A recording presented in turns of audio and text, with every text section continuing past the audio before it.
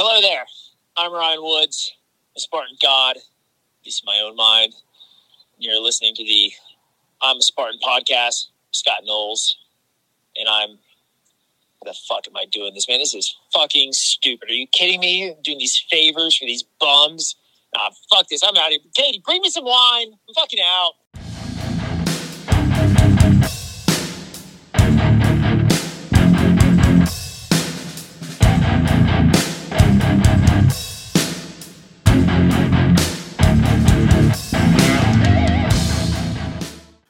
I am Scott the Fane Knowles, and you're listening to another episode of I'm a Spartan OCR Podcast. What's up, everybody?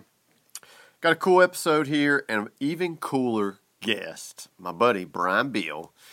He hasn't been on the show since episode 48. I met Brian in 2018 at Charlotte, and I think I brought him on the show after he did the Tahoe race in 2018.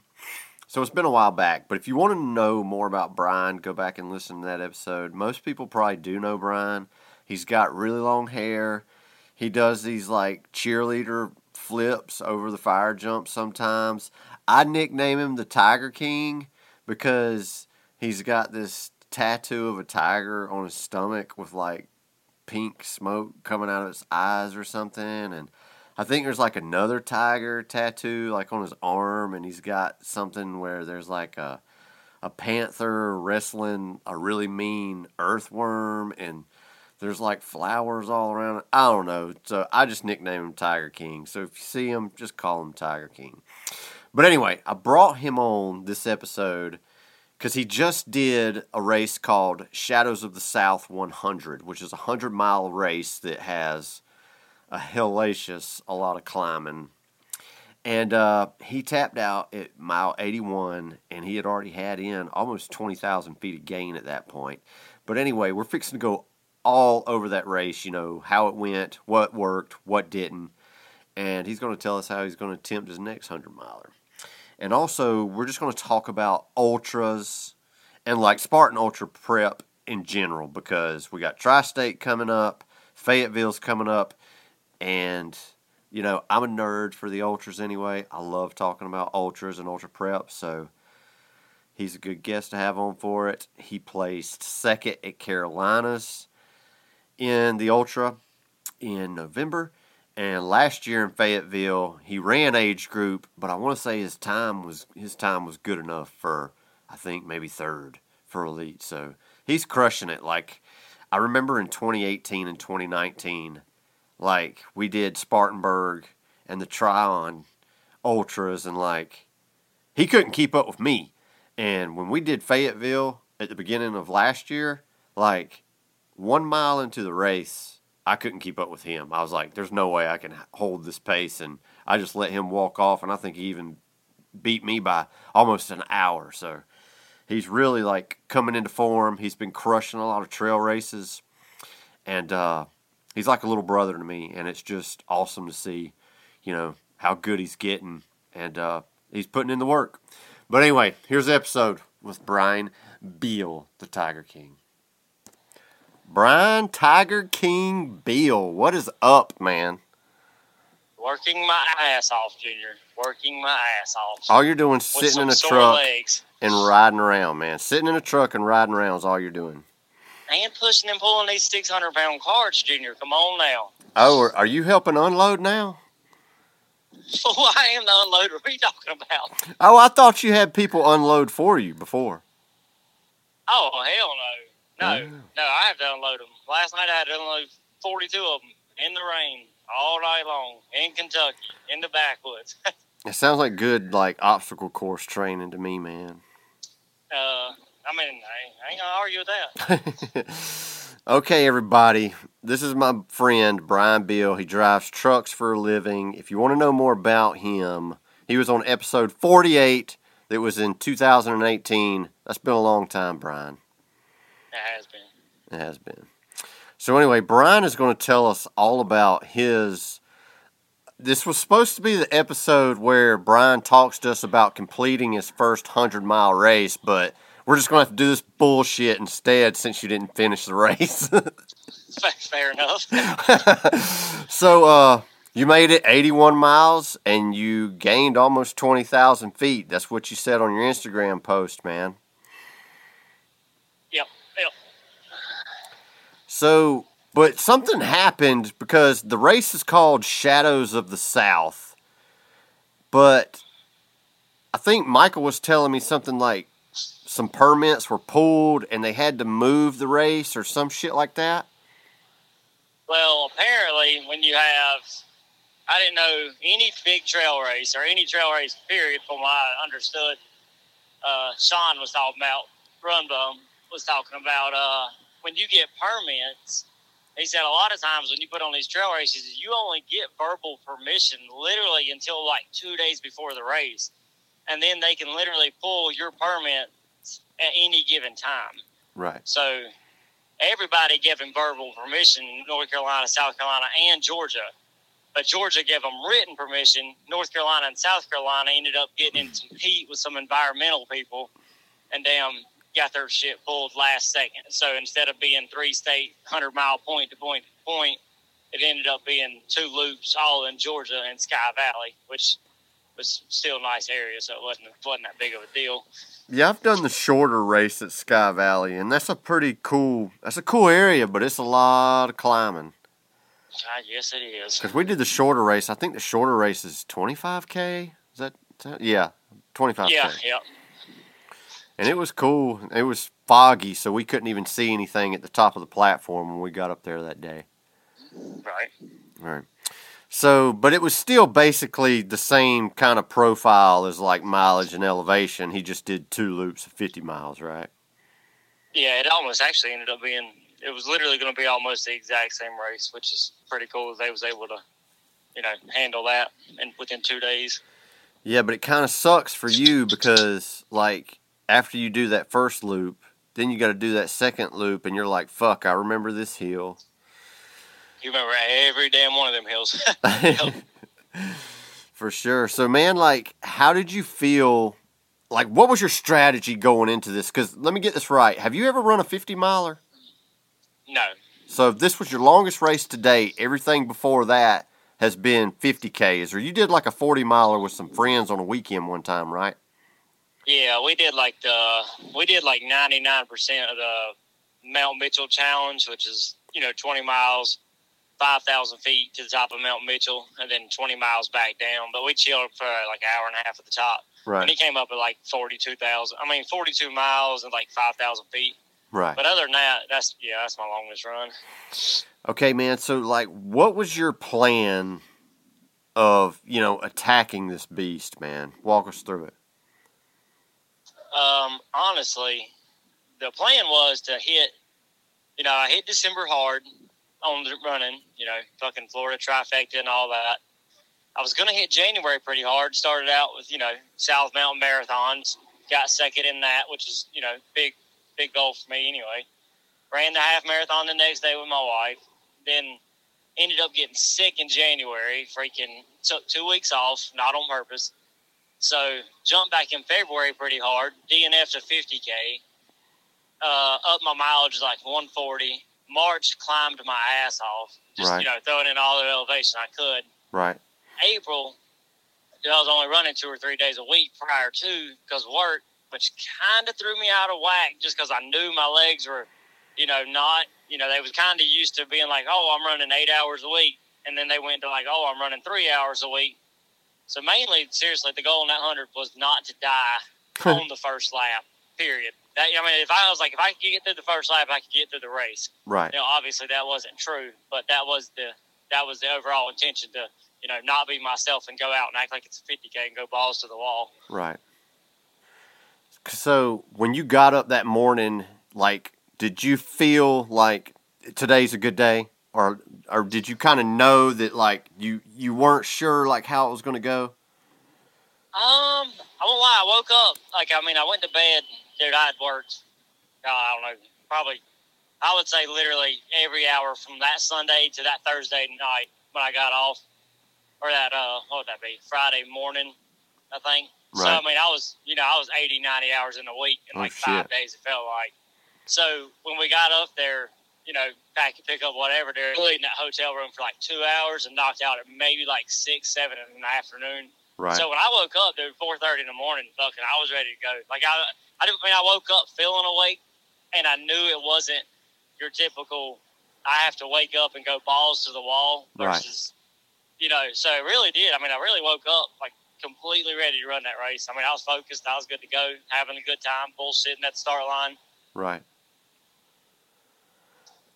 So, like, did you go out too hot? I warned you. I texted you the night before and told you not to. See, here's the thing. I definitely didn't go out too hot because there was our first 4 miles on this course was basically free. I mean, they had maybe 400 feet a gain, but over 4 miles, basically isn't nothing. And it was paved, like 2 miles pavement, 2 miles of an easy trail. Yeah, I remember that. On the side of the road, yeah. So, I mean, it wasn't like I went out hot necessarily. Now, there was a part where we came down from, the same tower we see in the 25K. I came down from that tower like 4 miles to an aid station. Then you come down like another 10 miles to another aid station. Right. And I ran it, but I didn't run it near like I would have ran it during a fucking Spartan race or like I'd run it during a 50K. Right. Because even a 50K, dude, I would have bombed that 14-mile section at freaking 6 pace, holding on for dear life. But I came down pretty conservatively. So I can honestly say I don't really think there was any point in that race that I was like, okay, I'm doing too much too fast, Right. Which is surprising. So, like, but when you were running, were you thinking, am I going too fast? Do I need to slow down? Do I need to go faster? Like, what was your pacing strategy for, like, making time cutoffs? Because what was the cutoff, 38 hours, 36? The cutoff was 38, and I won't lie. I knew that was such a long cutoff. Dude, I didn't check that shit for not one aid station. Just because I knew, I was like, okay, if it's 38 hours, the cutoff's got to be way, way slower than what I even intended on running. Because, Right. I set out, not intentionally, but I looked at my watch at mile 25, and I was on right at, like, right at 24, 25 pace. And I was holding back a good bit in those first 25, which I was also, 4,000 feet of climbing deep. So I was trying to, not overextend myself. Right. So what was your average pace for the first 25 miles? You remember? Honestly, I don't. But if I had to guess, it's probably in the 11s, I think, because there was a lot of downhill and there was a lot of ups, but there was also a lot of downs. And those downs, I probably ran at 9:30 just to get down the road. And then the ups, dude, I was climbing all the ups at like 15. Like all that, all the elevation training in March seriously paid off. And I didn't even realize it until some badass lady named Michelle Gray, you got to look her up. She ran like 150 ultras. She said something at like mile 70. She's like, dude, you're a hell of a fucking climber. And I was like, I appreciate it. Didn't even register that I was climbing abnormally faster than I do. Right. But she took notice, and then I was like, well, shit, I am getting up that mountain a little easier than I got up Palmerton last year. Right. But do you think that's what trashed your legs, though, too? I don't know. Dude, I won't lie. As far as, like, 100%, I mean, this is looking back, after DNF, I don't think anything particularly actually trashed my legs, because I only had at mile 47, I was sitting down, I just sit right on the ground, fucking got me some pickle juice. And this was prior, I wasn't cramping yet or anything like that. And I stood up, and I've never had I've had a calf cramp, where your whole muscle moves, but I've never had one in my quad. Dude, I literally stood up and watched my whole quad shift like 2 inches. Oh, wow. And I was like, okay, that's a problem.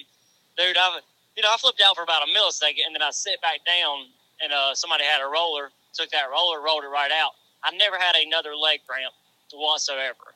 Huh. So I don't think anything, and dude, my legs right now, it's crazy. I'm walking around work. I mean, I'm pulling these carts like it ain't nothing. So I don't think the legs were the problem. But I'll be damned if coming down 20,000 feet or 21,000, whatever, the knees were definitely the problem. So when that happened, was it like a slow Like, did the pain, like, come on slowly? Or was it all of a sudden you finished a downhill and, like, bam, my knees are jacked? Let's see. So at mile, I want to say, if I'm going back in order, at the 5th aid station, I think I was coming in at mile probably 37 and a half, the aid station, I think. Yeah. My knees had a twinge, but we was on I just climbed back up the mountain. I had 6 miles of easy gravel road, and 3 of them was downhill. And I was running down that hill pretty good, 10 pace, really trying to conserve. I got to that aid station. My left knee was hurting, but no more than when I go on any other mountain run for freaking 4,000 or 5,000 feet. Right. So, it ain't a big deal. Sat down, acted like everything was good. Took off that aid station. Dude, literally the knee quit hurting completely. Huh. I have no other problems with that knee until later that night when me and my buddy Jason took back up off the mountain. And I told him, I was like, dude, if I can get up this mountain, I can finish this race. Well, when we got up that mountain, I seriously did not remember that gravel hill being 3 miles of that 6 miles was at negative 10% grade. Yeah. So once I got to that and I realized, I dropped half a mile, real slowly. And I couldn't even walk the flats barely because that literally dropping that half mile made me move at 2 miles an hour, if that. Right. So it was just bending your knees is what was hurting so bad then? Yep, and literally the pressure. No shit, dude. If I didn't have the poles, ain't no way I wouldn't have got to that next aid station. I think it'd have been damn near impossible without crawling. So when you were coming down that hill, like you were talking about, what miles were you at that point? 75 is when I left my next to last aid station. So 75 to 81. And I think around 78, those last 3 was probably about, I would say 10, but that sounds pretty steep. Probably about 8, maybe 6 to 8% of just gravel downhill for 3 miles straight. Man, I hate running on those gravel service roads. I know it's easy running, but I just hate doing it. I don't like it. Dude, oh God. Well, and on top of that, though, here's the mistake I think I could have possibly done me in without knowing it. Right. I run in Speed Goat 4s about 99.9% of the time. Spartans, any race I'm doing, Speed Goat 4s. Right. Well, I got a new pair of Speed Goat 5s that I ran a half marathon in. The only thing is, they made them a little lighter. They're more comfortable around your foot, the upper's more comfortable. Right. But I think they took some of that padding out, so they feel more like a race shoe versus a all-day comfort trail shoe. Yeah, it's more like the feet, Evo, I think, from what I understand. Exactly. Which in my feet, in my thought process, I was like, all right, these shoes are killing my feet because I've been in them for, 18 hours. Let me go ahead and change into these freaking new ones. Even though they're a little different, I just thought that new cushion would be, better than the old cushion no matter what because I haven't got no miles on the new ones. Right. And they felt fine going up the mountain, but I think when I got on that gravel road, just not having that extra amount of cushion and them shoes not being broke in, very well could have, maybe just put a little bit too much pressure on my knees, and then, boom, out we went. You might be right. But, Yeah. Never try anything new on race day, which technically they weren't. You've already run one race in them. Right. I ran a full speed I ran a full speed half marathon in them, and they did great. But like you said, they're freaking, But I ain't never ran that far in the first place, so I reckon I was trying all kinds of new shit on race days. So. Oh yeah, man! What you did was it was fucking awesome, man. And to make it that far, and your longest rate to date was half that at leisure pace. It's nothing but crushing goals right there. You know what I mean?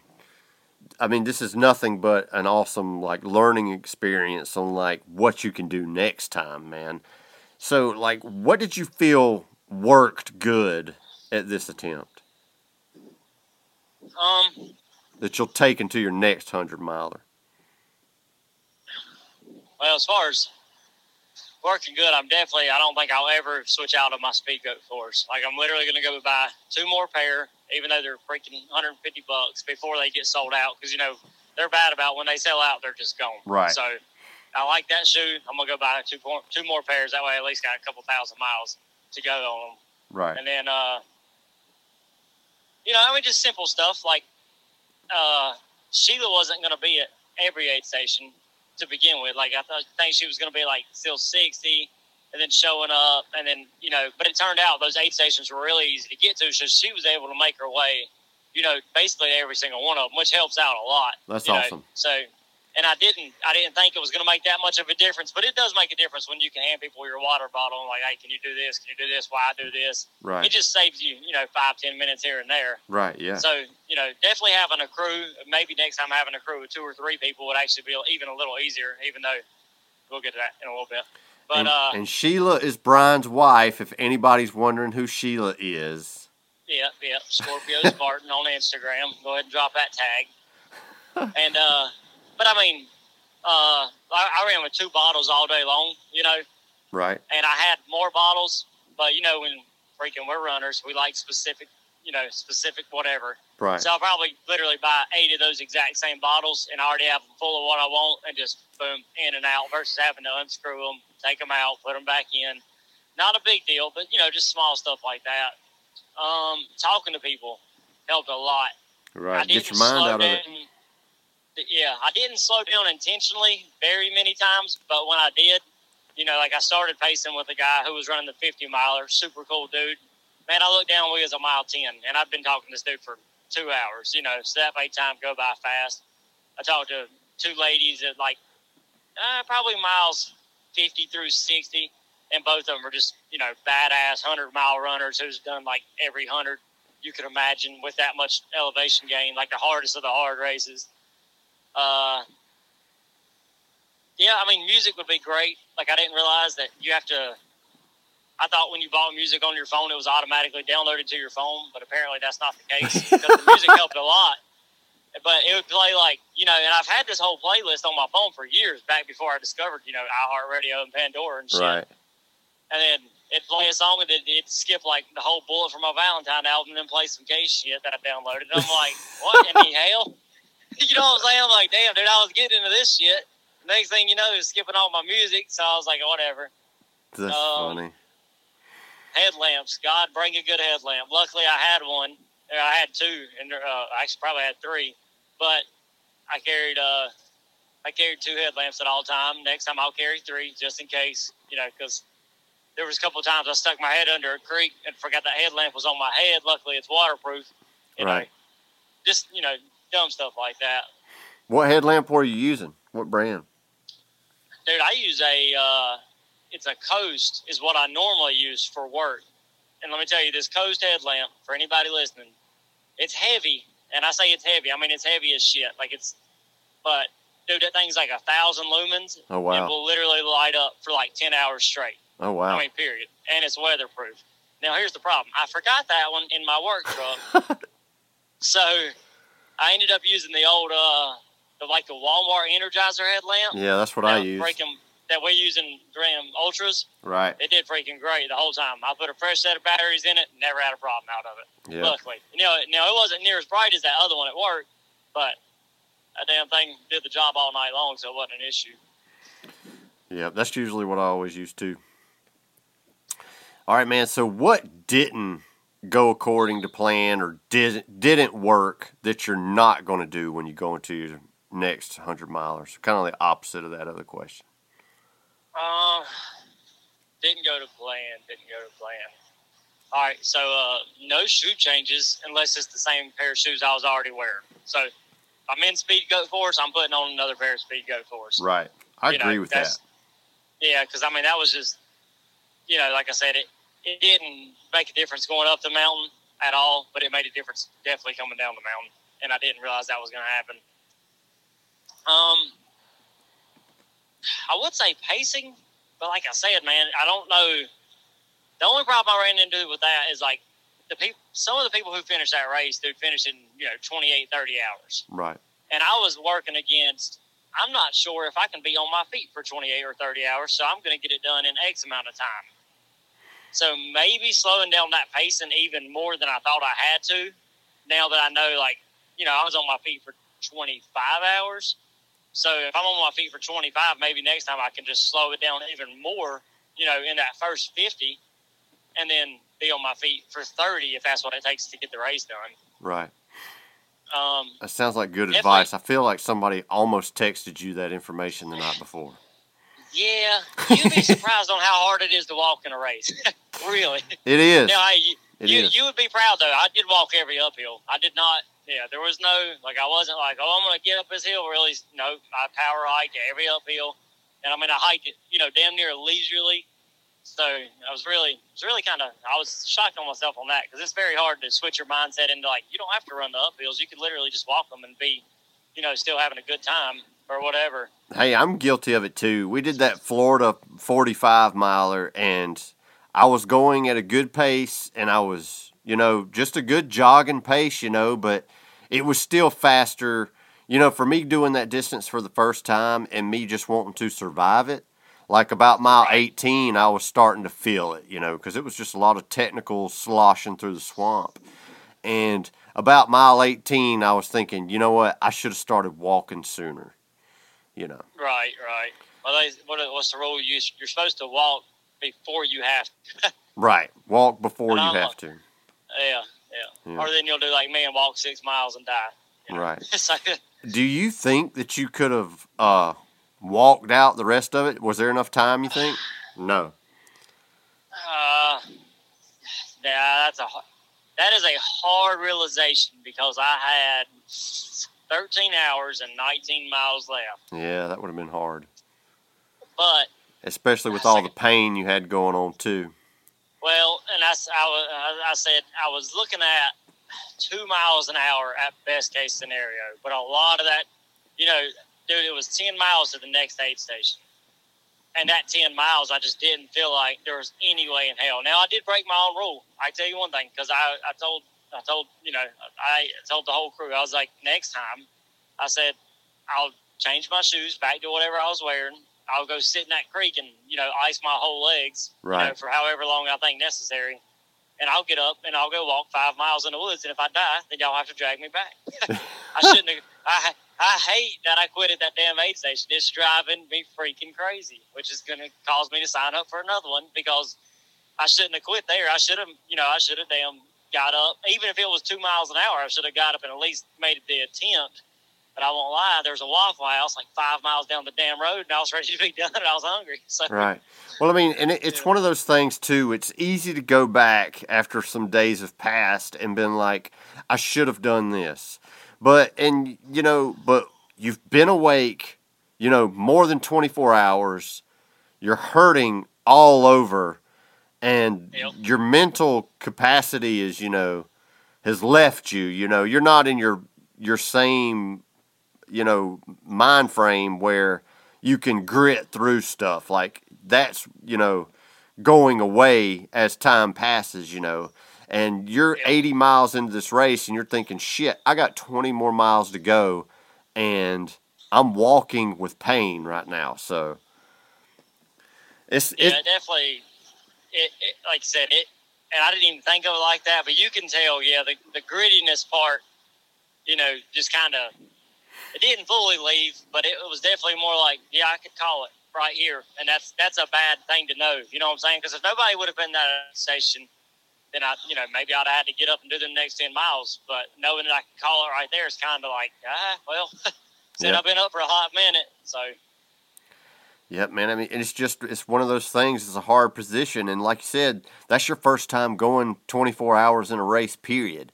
So you opened all kind of new doors there with, like, dealing with the demons that you build up in your head, that voice telling you you're in pain, this isn't normal, you need to quit. So, that's the first time you've had to deal with that, Right.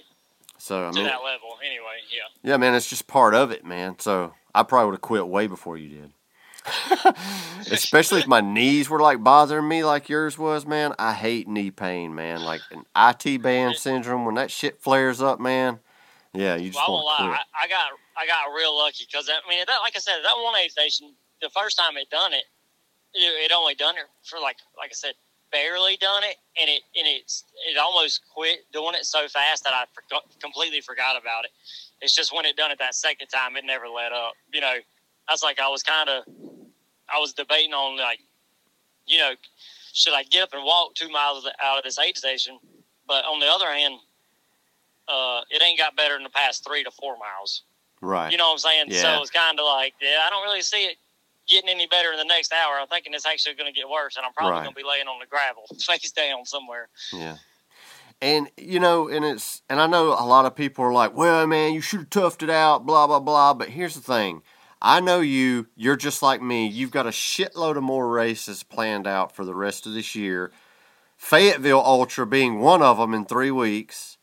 And you don't want to wreck yourself on one race to fuck up all your training for the rest of the year. You know what I mean?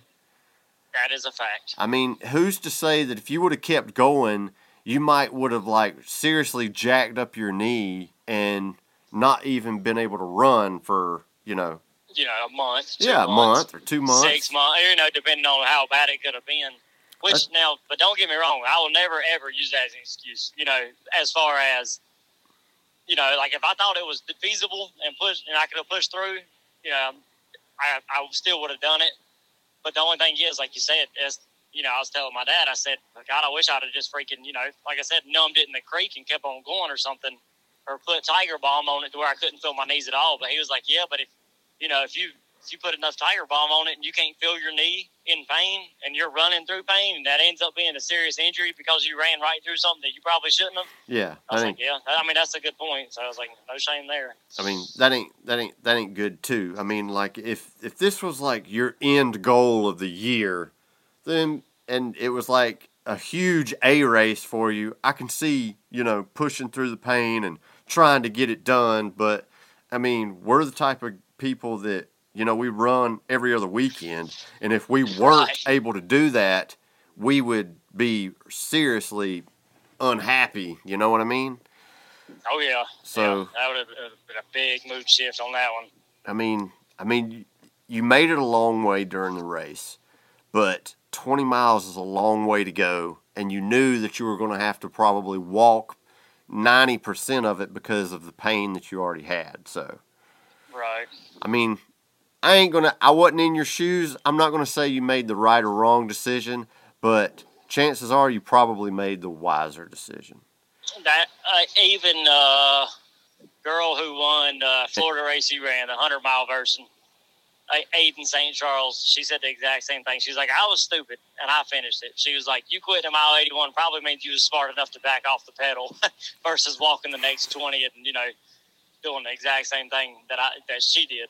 And I don't know if it was just the angle of the picture, but in one of those pictures, your right knee looked way bigger than your left knee.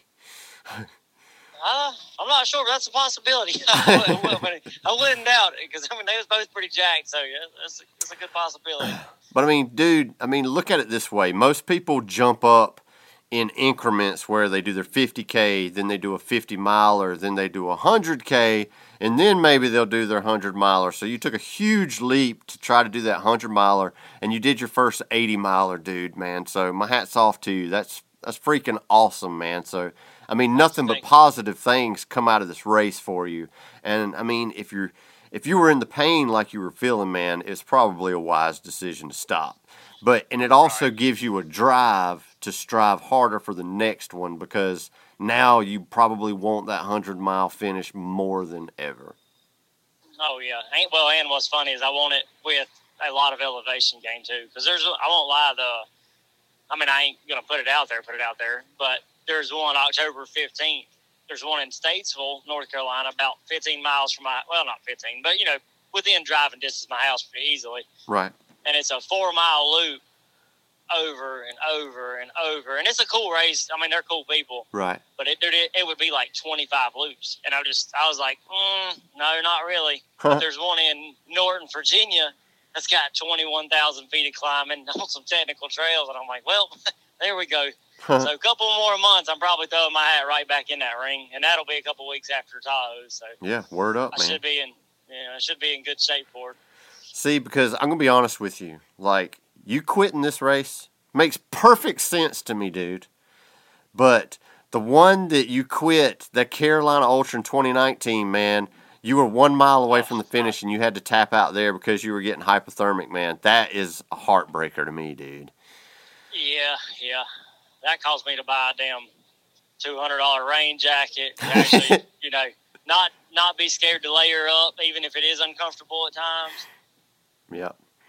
So before Brian started really training super hard, like me and Brian, we ran the Spartanburg Ultra and the first Ultra at Tryon in 2019. We ran those Ultras together, and I could keep up with them. But when I tried to run with him in Fayetteville in 2021, after the first mile, I was like, I can't keep up with you, man. I'll see you later. And he beat me by like an hour. So Brian's fitness I is... didn't beat you by an hour. You did beat me by an hour, dude. You was like 5:30, and I was like 6:30 or 6:10 or something. You beat me by almost an hour, dude. You skunked me. Because when I was coming through the rolling mud, I think you were going out of transition, and I still had to go through, do the spear throw and run through that section of the woods and everything. Oh, yeah, with the mud pit and the monkey bars. Mm-hmm. Yeah. Helix. Yeah, I had to do all that crap. Yeah, man, your fitness is up, man. You've gotten a lot faster, dude. Did you get 1:11 at that race at Fayetteville? Yeah. That's actually what made me run elite and Tryon, because I was like, well, if I can do 1:11, and it was semi-comfortable on that one, because my age group was 2:22, I guess, and right. I guess the other guy was 3:33. So I was like, all right, if I can beat those guys and do age group, I was like, any ultra from now on needs to be elite, just because it seems not fair, but you know what I'm saying? It's almost, I ain't going to say it's easy getting 1:11 in age group for the ultras. It's just, I done that one handedly enough to where I felt like it would be really easy in Tryon. Right. And then I'm pretty sure you pulled it out in Tryon. Yeah, that was a good race for me. Is it you pull out triple once in Tryon? Yep, that's the first time I've ever done that. Yeah, hell yeah. I was having a good day. I probably should have run elite with y'all, but man, I just didn't expect, because man, there was a lot of good runners in y'all's heat, and some people had some bad days. I just had a super you're just good. Tougher than most people. I doubt that, but to me, out of all the ultras I've run, that was about as perfect as one could go. My running was good, my fueling was good, my transitions were good. I can't think of where I could have saved much time in that race at all. Maybe a minute or two, possibly. The only thing, I failed Olympus on the first lap because it was covered in ice, but it was a penalty loop, and that was the only thing I failed. But I mean, as far as running and doing everything in that race, I just don't think I could have done anything a lot faster. Right, which is a good feeling. Yeah, man, that was the perfect ultra race for me. So that's few and far between. But so man, we're coming up to Fayetteville in a couple of weeks, and I'm doing New Jersey this week, man. So let's talk Spartan Ultra shit. Oh yeah, we like that. Yeah, man, we like that.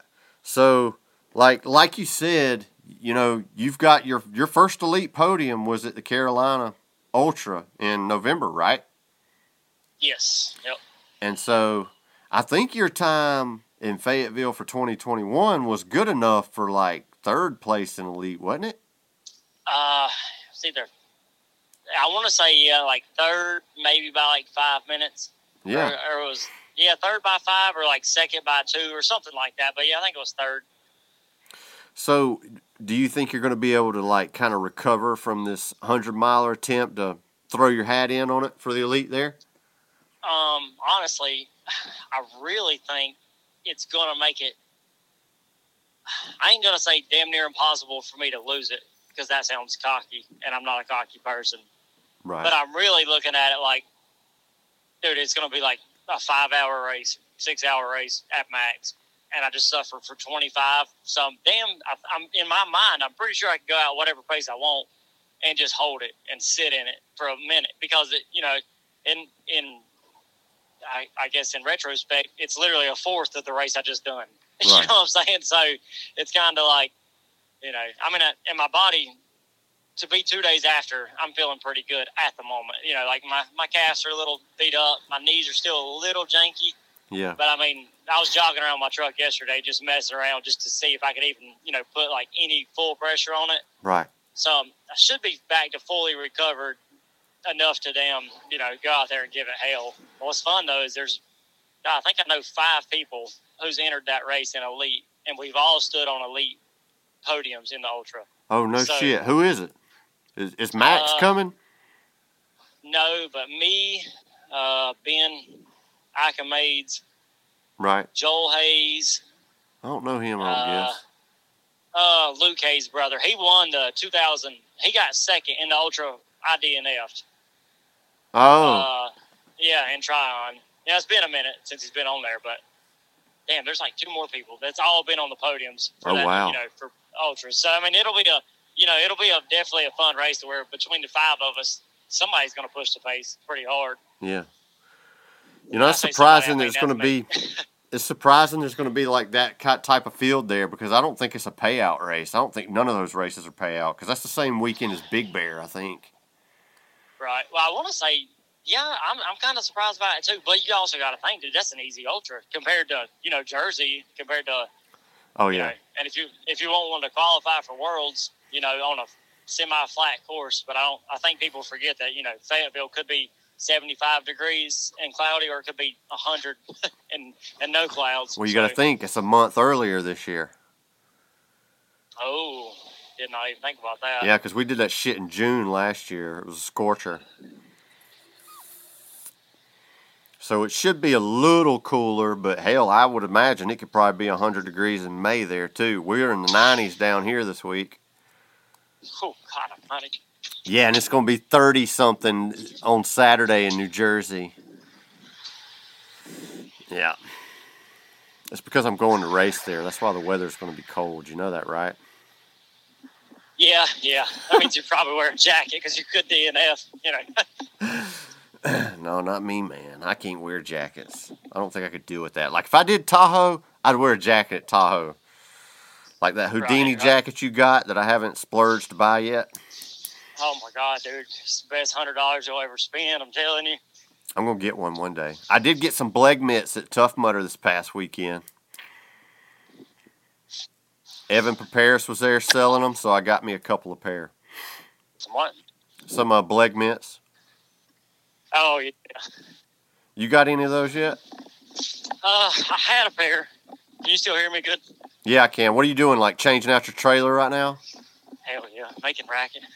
Sometimes my Bluetooth stays somehow connected to the truck, even though it's not connected to my truck.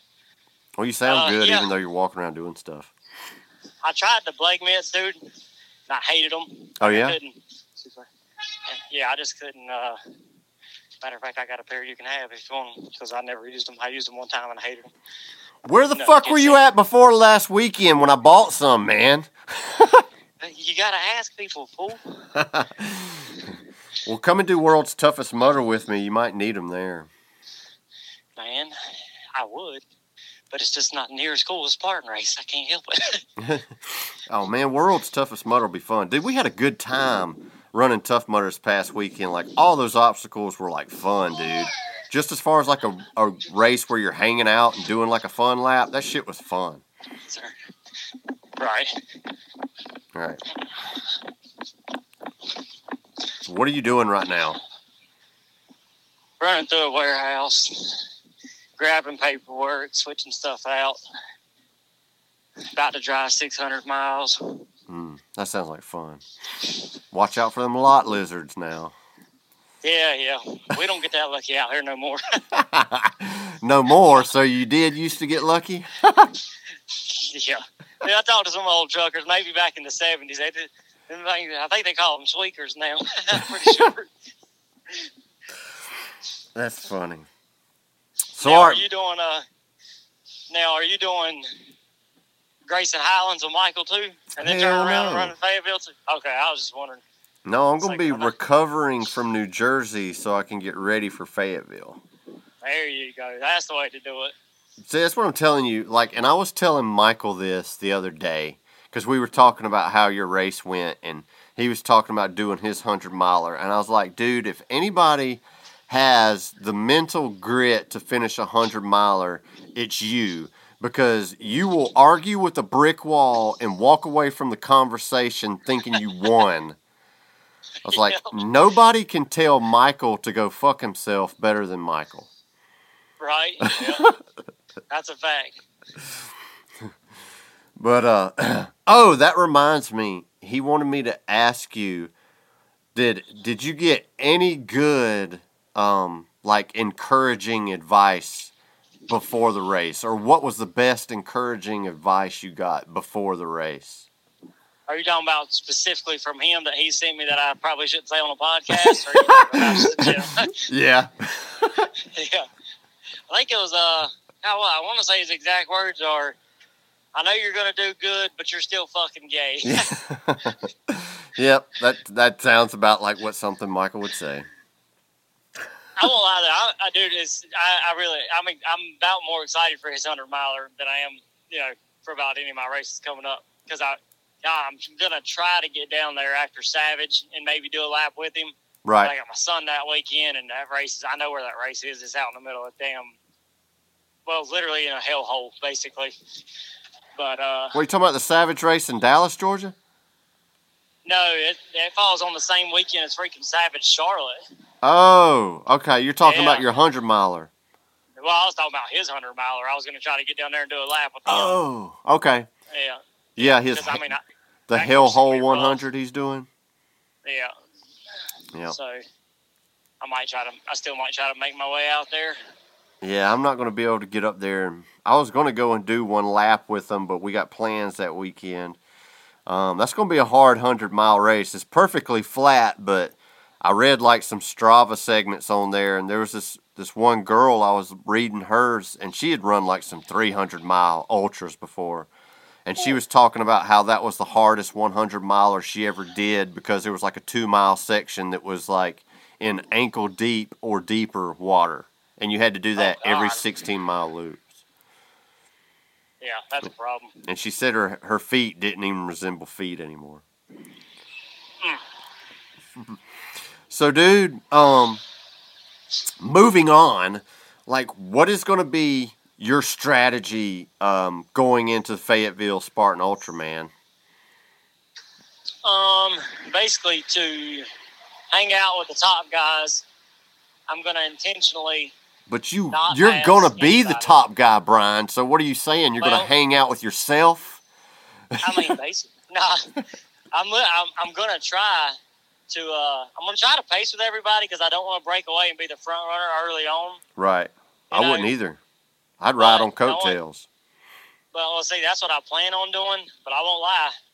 You ride on coattails and you're fucking 20 miles in a race and you miss your spear, and then you got to do burpees, and then you can't get back to where you was at. That's true. Because you wanted to, So, I mean, I'll literally try my best to, I guess, run my own race, as they say. But, if people's running a similar pace, then I'm going to hang out with them, wait, and then slowly make that move up without, But, that's the goal, just to kind of work together with the top 2 or 3 guys if they're going the pace I want to go. And then once I get a chance, break out and roll. How close were you to Max at the Carolina Ultra? Because didn't he only beat you by like 10 minutes, right? Or was it even that? Yeah. I think it was about 10. He led for, we traded back and forth a couple times. I think he fell off a Z-wall, and then he did something else. I can't remember what else he done. But he ended up passing me at mile 26, which proves, that he's a good athlete because he kind of laid back and then laid into it them last 5 miles. Right, he surged. And I was kind of, because I was gassing out about marathon distance, and he was putting on the surge about marathon distance, and just, put about 10 minutes on me in 5 miles, which is a lot. Yeah. Which, I wasn't complaining because I was feeling good anyway. So I was like, you can't, people like that, dude. If they're that much better, you got to let them roll. Right. I hear you. So, like, for Fayetteville, walk us through like what's your gear and your fueling strategy going to be like for the race, like compared to what you did in Fayetteville last year. You going to do the same thing, or are you going to make some changes? Probably the exact same thing. I mean, as far as talking about what gear I actually wear and all that. Yeah, just walk us through your day, man. Definitely, I switched these running rabbit shorts. They're a little shorter, that way I can show off my legs. Everybody likes that. Yeah, we love that. They're about 3.5-inch split shorts, but they're the most. They're like $60 shorts, which makes me absolutely sick that people pay that much money. But yeah, that's like really kind of stupid if you think about it. God, but they're so comfortable. I mean, they're dead serious that you can run in them things apparently for 25 hours till your legs give out. Why don't you just buy like some compression briefs for like $10 and just wear those and no shorts and save $50? That ain't how it works. That ain't how it works. I don't know why. I'm telling you, I used to make fun of people for wearing short shorts. I'd see Ryan Woods, I'm like, this motherfucker. And now, every time I wear short shorts, I'm like, damn, he was on to some shit. Right. But anyway, yeah, I wear running rabbit short shorts. Freaking go-to socks are always Features. What Shoes socks? are always Features socks. I don't guess I've ever heard of those. Oh, dude, they're like they're the same quality as Darn Tough Vermont, but they're a lot more comfortable. Like a lot more comfortable. Like they don't. God, I don't know. They're so much of a better sock. Really? And oh yeah, you definitely got to get in those. Feetures. Things are the shit. Huh? I ain't never tried those. I always wearing Gingy, so. I just got a pair of those, the toe socks. Right. I've only worn them one time, but I don't know the point of them because my feet's never blistered. But they was like, "I'll try toe socks." I figured I'd give them a try. It's to keep your toes from not blistering, but I have had problems with my toes blistering, but right. I've had problems with them blistering wearing the toe socks because they blister on the tips, not necessarily where they rub against one another. Huh. Yeah. It's probably because I'm wearing the wrong shoes. Man, I've been having problems. Like, ever since I did that Florida race, it's like I've been trying to get hot spots on the bottom of my feet, man. It's freaking ridiculous, man. I'm kind of worried about this weekend if one's going to pop up. I don't know. So, when you're getting a hot spot, is it like, is it such a hot spot that it's like you can tell it's literally about to form a blister if you don't change socks? Yeah, it's like I can feel, it's like when you're running, you can just feel this spot on the bottom of your foot, and you're like, uh-oh, it feels like a blister might be starting to come up, you know what I mean? Right. Because like when I did that race in Florida, I got a blister on the bottom of both of my feet. I don't know if it's because just running through all the water or whatever, but now that it's happened, it just feels like now that skin is sensitive and I'm close to getting them again, you know what I mean? It sucks. Yeah, that's odd. That's one thing. That makes sense, though, because I kind of felt that the other day as far as the heat. I didn't know that's what that was, but I could definitely feel the heat on the bottom of my feet before I changed socks. Right. Yeah. So anyway, what is your fueling strategy for, like, the ultras, man? Like, what do you do? Like, you hit, like, a gel every 30 minutes? Like, what brand are you using? Tell us what you're doing, man. I used to use Goo Packs. Gross. They're pretty hard to get down. Yeah, which, they work really good. Yeah, they do. But now I switched to stuff called E-Fuel, and it's literally just a different brand of a Goo Pack. Right. But instead of 100 calories, it's a little bit bigger, and it's 150 calories, and it's not as freaking, thick and dense. Yeah. So, it just goes down easier. Huh, I have to check it out. I ain't heard of that brand. Yeah, and they're pretty, they're not like the milky substance like you like. They're kind of, but I won't lie, dude. They do great for me. I ran that 100-miler on probably 25 of them and never felt hungry, never felt like it wasn't doing what it was supposed to do. Got a lot of sodium in it. Is it kind of like them spring energy gels then, kind of? Oh, God, those are terrible. I like some of the flavors. Some of them ain't no good. That spearmint one is not no good. Yeah, my buddy Matt Miles handed me a grape one, dude. He didn't tell me it tastes. It's like what is it, like ground up nuts in it or something? I think it's like tapioca or like rice or something. Yeah, damn, dude, I won't even lie. I'd rather eat dirt. I tell you, dude, I was like, damn, don't ever hand me that shit, boy. That's funny. So now is that all you use for fuel? You don't have any solid foods you run with? Yeah, I know, that's it. Because, Oh, I mean, yeah, it just, the solid foods, I mean, it works for some people. Right. And, you know, dude, that 100-miler, the only solid food I got down, I had some bacon on, like, early on, maybe in the first 10 miles of that race. But I don't know if it was the Georgia weather or what, or just all the running.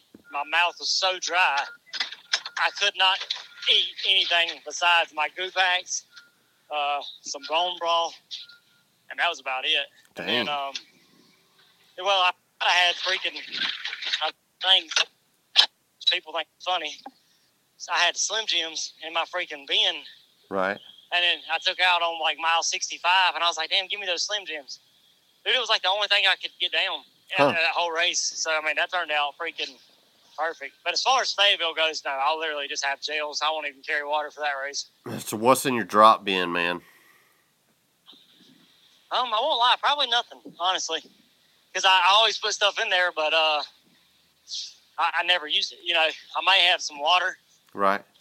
But other than that, probably just leave it alone. You don't put like no caffeine or nothing, like some Enduralite in a shaker bottle or a bottle in your... I used to, but yeah, like I said, I mean, I think last year in Fayetteville, I literally had, I want to say a bottle of Gatorade. Hell, I think that was it. Bottle of Gatorade and a honey bun. Did you eat the honey bun? I don't think I did. That one time I ate a honey bun and damn, I left. I was trying to catch up with you, then I DNF, so it's bad luck. Superstitious. Right, I got you. You probably should have, if you'd have had the frosted one, you'd have been legit. You'd have been done, then I'd man. have been good to go. Yeah, man. It's the frosted honey buns are where it's at, man. The regular honey buns are trash. Right. It's got to be frosted. So, the best thing I did at Fayetteville, and it worked out like a charm, is I froze 2 bottles of water the night before, and I put it in my drop bin, and I chugged one and poured one on top of my head, and that felt so good because that race was so hot. Now that, I may have to steal that idea. Dude, that's a good idea. It worked so good because by the time we got to transition, they were thawed out. Like there was like maybe a little bit of ice left in it, so all the water was just super cold, man. I was pretty impressed with myself for coming up with that one. Now when you run these ultras, do you literally stop? And this is, I don't want to tell anybody the secrets, but this one's the most common sense you can get. At every single, and this is for anybody that ever runs any ultra whatsoever, if it's hot, every time you get a chance, right, when your body is sweating, your body's having to work to sweat. Right. So you take any bit of water you can, even if it's just creek water. It don't got to be freezing cold water, any water. But if you throw that over your head and literally get your body as much sweat as it can, your body will focus more on running and less on sweating. Oh, yeah, absolutely. Which is, I mean, dude, it's literally saved me so many times in races, just throwing my head under every bit of water I could find. Oh, yeah, but man. I'm also a savage. I'll drink Dunkwall water. I don't give a shit. Dude, before we started that race in Fayetteville, I went and poured water all over my head before we started, just because I knew it was going to be a hot race. Every water station. Remember how humid it was, too, in the morning? Oh, gosh. Yeah, every water station, I drank a cup or 2 and dumped one on top of my head. That was one thing about that race. I definitely lost time at all the aid stations by not carrying water because I drank water at every single aid station. If not 1 cup, I drank 2. But see, now to you, is that worth it? Because I do the exact same thing. And I have a belt now that I finally found the perfect running belt that holds a 10-ounce bottle, and it's got a thing probably big enough to hold about 6 goos easily. And it's easy access. You could spin it, flip it. You know what I'm saying? It's not a complicated belt at all.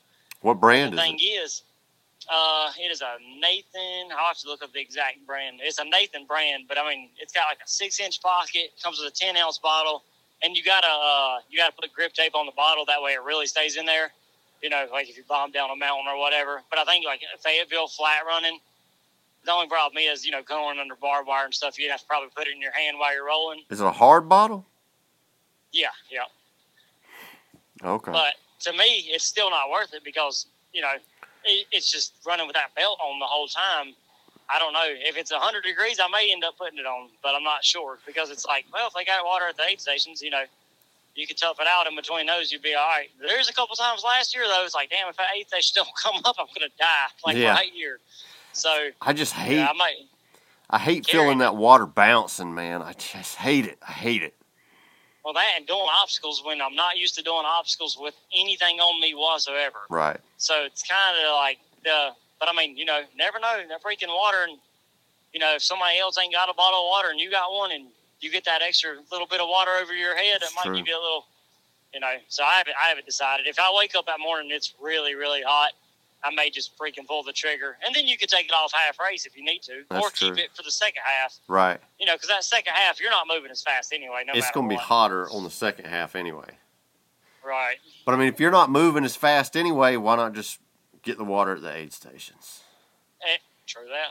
I don't know, man. I just don't like carrying water. I hate feeling that water bounce on me when I'm running, man. It just feels so awkward. And I mean, I know it's one of those things where if I ran every single run with it, I know I would get used to it, but I just don't like wearing it, man. I hate it. No disagreement there. Yeah. I mean, I've got a vest with some soft flask bottles that I used when we did that race in Florida just because it was mandatory we had to do it, and it wasn't too bad when I changed to the soft flask bottles because I had those hard bottles in there, and it was way worse. But still, man, I just rather would run without it. I agree. I just like those belts that you pull on like a pair of shorts, you know, that you don't have to hook up. They just stay on you good and they ride good. Well, Brian, I mean, so if you have any other advice to give for somebody or any tips or, you know, kind of like your quick tricks or whatever for doing ultras, man, like what is it? Number one would be you almost can't run an ultra, or depends on if you're running to finish versus if you're running to win. But either way, if you're doing either of those, you literally seriously should do some type of long run 2 times a month. And I say a long run, I mean like, I don't care if it's a 15-mile hike, because your body, if it's not used to being on its feet for 3 or 4 hours, actually putting in effort, then it ain't going to happen during an ultra. Because it don't matter how many long runs I do, every ultra, dude, at 4 hours, my body's like, dude, I'm beat. Like, I'm beat. You know, that's when you got to fight. So I don't know how many I got to do to get to where I feel like it's an easy ultra, which it ain't going to be because obviously you're running fast. But, yeah, you just got to, just put in miles. I won't lie. Now I'm to the point where if I'm not putting in 40-mile weeks, I feel like I ain't doing anything, which is not true at all. But I feel like that's a number that's needed, you know. So that's all it is. Just run. That's it. All right.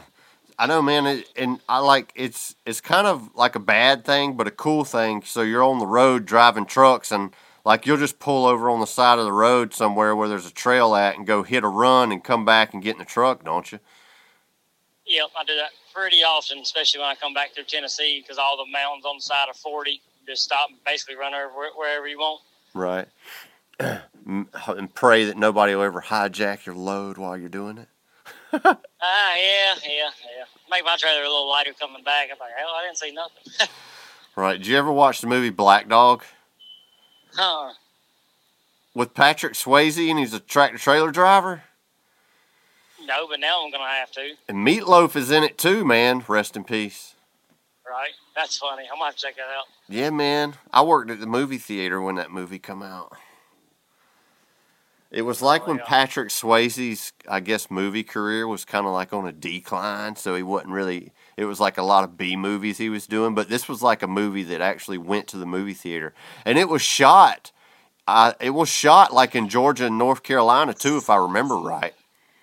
Oh, that's pretty cool. Yeah, you ought to watch it. You'd probably like it since you're a truck driver and everything. Right.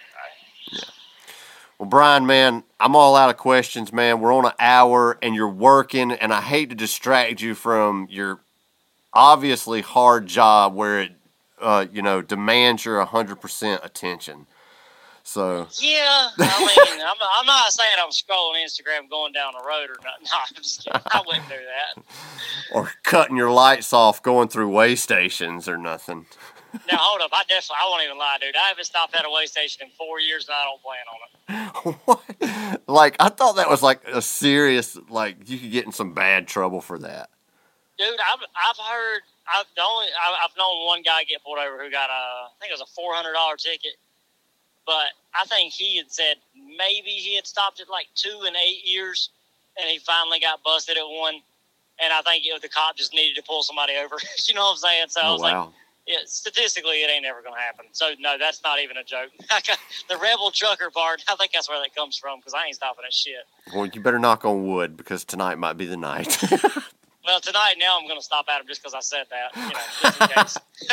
so I'll throw a little more in there for good luck, Right. Well, hey, man, we'll see you in Fayetteville in a couple of weeks, man. I'm looking forward to it. Good. And hopefully I won't kill myself in New Jersey and I can still run it worth shit. No, you'll probably take 111s. Don't worry about it. I doubt that. Just don't let Michael beat that ass. That's all I'm saying. Oh, shit. That ain't going to happen, man. Yeah, you better not go. I don't know, man. Michael got third in his age group last year at Fayetteville. Dude, that boy's been putting in work, son. You ain't Ran lying, like 190 man. miles in January. I was like, God dang, quit. I know, man. I was telling you, man, I don't know anybody more stubborn than his ass. I agree. That's without a doubt. So, Brian, man, where can people follow you, man, and see what you're doing? Rebel Trucker 2024 is the Instagram. Yes, it used to be 94 until I got it hacked like a moron. I know I was getting all these texts about Bitcoin and shit. Yeah, no, that one wasn't me. That's happened to several Facebook, people, and it's the same thing, too. Yeah, I think Victor Dark Horse got me, and then, dude, he had that same fake, or they had that same fake account for a while. Hell, I think they was posting family pictures. It was still a fake account. Yeah, it happened to Scott Bennett, too. Yep. All of a sudden, people turn into Bitcoin extraordinaires. You know they got hacked. Right. But, yeah, that's about it. That's all I'm on is Instagram. I got a Facebook, but I don't use it. But, you do? I don't guess I follow that. Maybe I do. Dude, I literally made it like a month ago to buy and sell crap. On the marketplace? Yep. I literally had to make a new one just for marketplace. So I was like, all right, can't buy Harleys if I can't see it. Right on. Well, hey, Brian, man, I appreciate you taking time to do this, man, and we'll see you in a few weeks, dude. Yes, sir. Sounds good. All right, man. Be safe. All right. Later. Hope you enjoyed the show. I want to thank Brian, the Tiger King, again for taking time to talk to us. If you see him in a race, go up to him and say what's up. Brian's a cool dude. He likes talking to people just like I do. I want to thank everybody that come up to me and said what's up in Charlotte.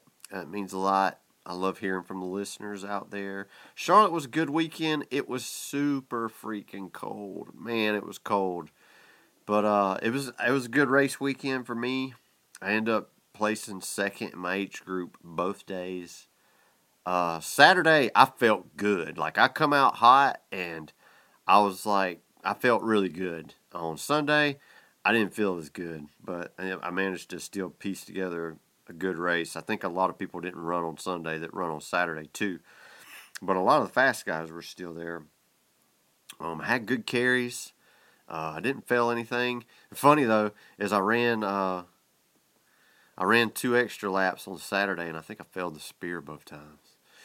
But, man, they had a loop on the spear throw, a penalty loop, and when you looked at the map,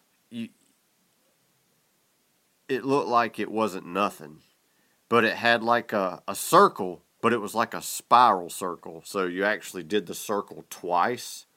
And I think it was almost like a quarter mile. So, and then it ended up being trashed in mud too. So it ended up being like a muddy slog too. But Charlotte was a good course. Charlotte's always a good race. Like I said, it was cold, but it was a good race. And we had fun. I always have fun at Charlotte. It doesn't matter what the weather's like. That's just a fun venue. And I don't know why. I mean, there's just a little bit of technical running, but it's kind of flat. I don't know. It just seems like the races are always good there, and I enjoy it. And if you ever get a chance to go out there, if you listen to the last episode where I had the owner from Bone Frog on, just a couple of weeks later, they announced that they weren't going to have any more events for 2022. They've got the one in one in Massachusetts and the one in New Jersey, I think. So they got those two events left, and then that's it. They're not going to have any more. One guy that works with them says that they may bring back like maybe one event for 2023, but it might be like more of like they set it up at one venue and it stay there. I don't know. I didn't. He had a video, and I want to say it's on Bone Frog's page, but I didn't watch it all. But that's just what I heard. So if you want more information on that, go to Bone Frog's page and check out that video. Also, sign up for one of those last two races if you live around there and you're easy to get to, because there's a good possibility that might be the last two. And like I said, those obstacles were really good obstacles, and I enjoyed it the year I did there. It just seems like their dates always coincide with a Spartan race, and when you got the pass with a Spartan race, it's just cheaper to do Spartan, and that's usually the route that I go. Also, I did my first Tough Mudder this past weekend. It was a classic, and I think it was supposed to be a 15K, but I got like 10 and a quarter miles. But it was at the Fairburn, Georgia venue, which is where World's Toughest Mudder was at in 2018 and 2019. And it was a good race. I really enjoyed it. I guess it's my first one. I did the hot lap at World's Toughest Mudder, so I guess that I don't know how they count that. I think that's just a funsies thing. I don't know if you could count that as like your first one. But anyway, this is my first one. And we had a lot of fun. I mean, of course, they don't have the competitive waves anymore. And the whole time I was running it, I was thinking, this would be an awesome competitive race. But, I mean, there was about 5 of us, and we were running together, and we had a good time. Their obstacles are super fun. There was only like a couple of rigs, and they were really fun. I think they had Funky Monkey and another one that was called the Gauntlet. And the Gauntlet was you walked up this kind of like saw horse beam, and it kind of went back and forth. Think Nut Smasher at Savage. And then you swung through some regular rings, and there's a platform where you took a break. And then you had to kind of go sideways across this 2x6 that was kind of sticking up where you had your hands on the 2-inch part.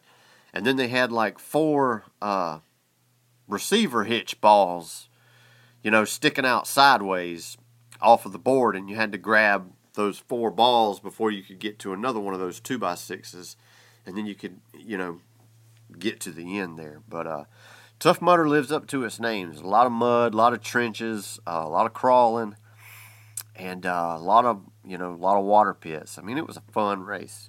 It's a good time. They had good aid stations that had these Bob's Red Mill bars at it, and they had Gatorade at one aid station, and it was a good time. We had a lot of fun. So I'm looking forward to World's Toughest Mudder in November, and I'm not planning to go and crush it. I want to go. My goal is to be out there 24 hours, have fun, and maybe get 50 miles. If I start hurting, I'm not going to kill myself. I'm just going to go out there and have fun. That's the goal. I want to have fun.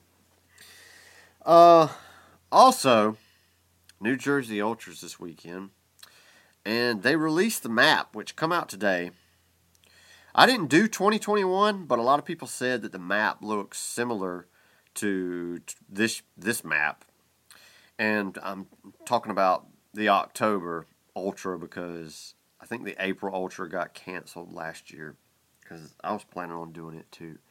So this map looks identical to the 2021 map, except for the Ultra Loop is a little bit. There's a little squiggle around obstacle 25 and 24 that's just a little bit different. I want to say even the obstacle lineup I know the Ultra Loop obstacles are the same. Let's see. I'll pull it up. So, yes. So far, I'm looking through all of this. Like, all of these obstacles are exactly the same.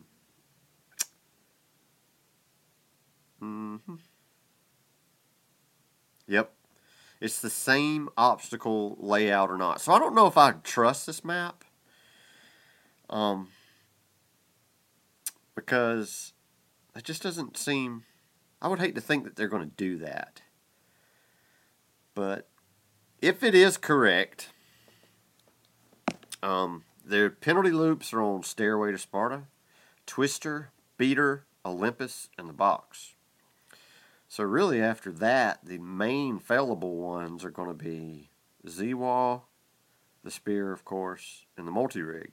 So, and Helix if you're having a bad day like Josh Chase did. And the rope climb, too. And the Hercoist. I guess, surely everybody will be able to get the Hercoist up.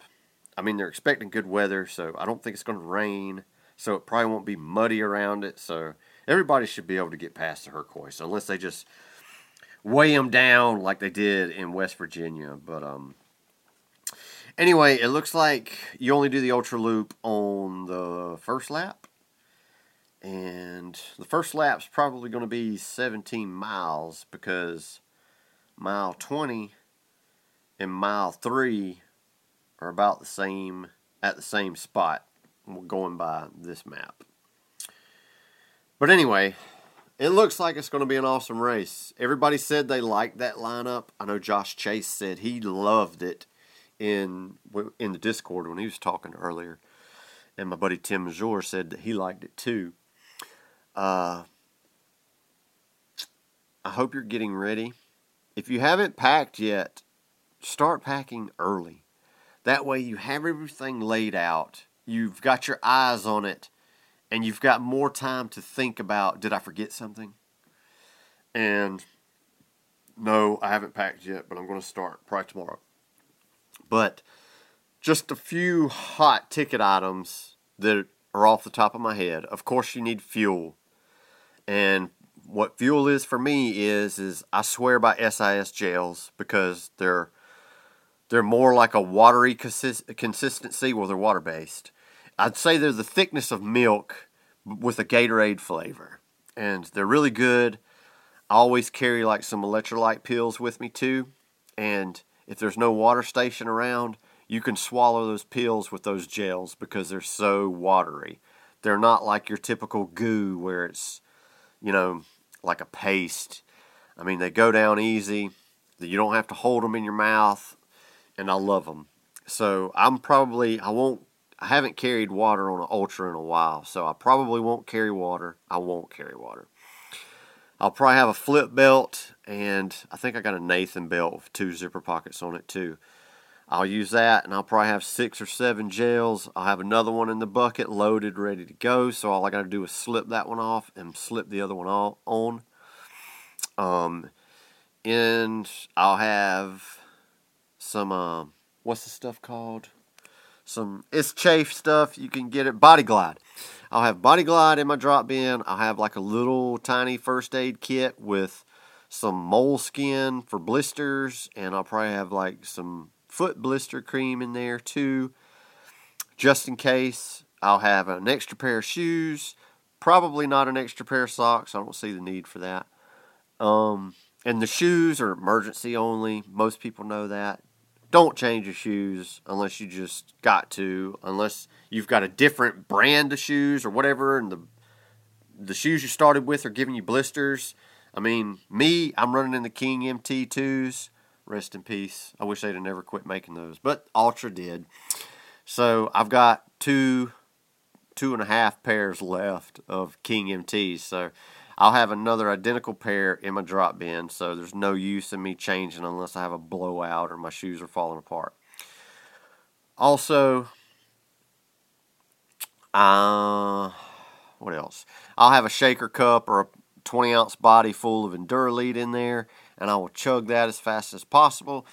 And I'll probably have a couple of Honey Stinger waffles and maybe some fun-sized Snickers, some M&M's, some Reese's Pieces, something like that. Something that's small, something that's easy to chew. So, because when you come into the ultra drop-in area and you're breathing, your heart rate's up, it's hard to eat a peanut butter and jelly sandwich. It's hard to eat a Cliff Bar. You'll be chewing and chewing and chewing. So you want stuff that's small. And the Honey Stinger waffles aren't as bad. I can kind of chew those and run at the same time, because usually what I do is I'll open all of this M&M's and I'll mix it. I don't give a shit. I'll mix it all up and put it in one Ziploc bag. So the Honey Stinger waffles are in there, M&M's, Snickers, whatever I want. And so I can just open that one bag. I don't have to tear open all these different packages.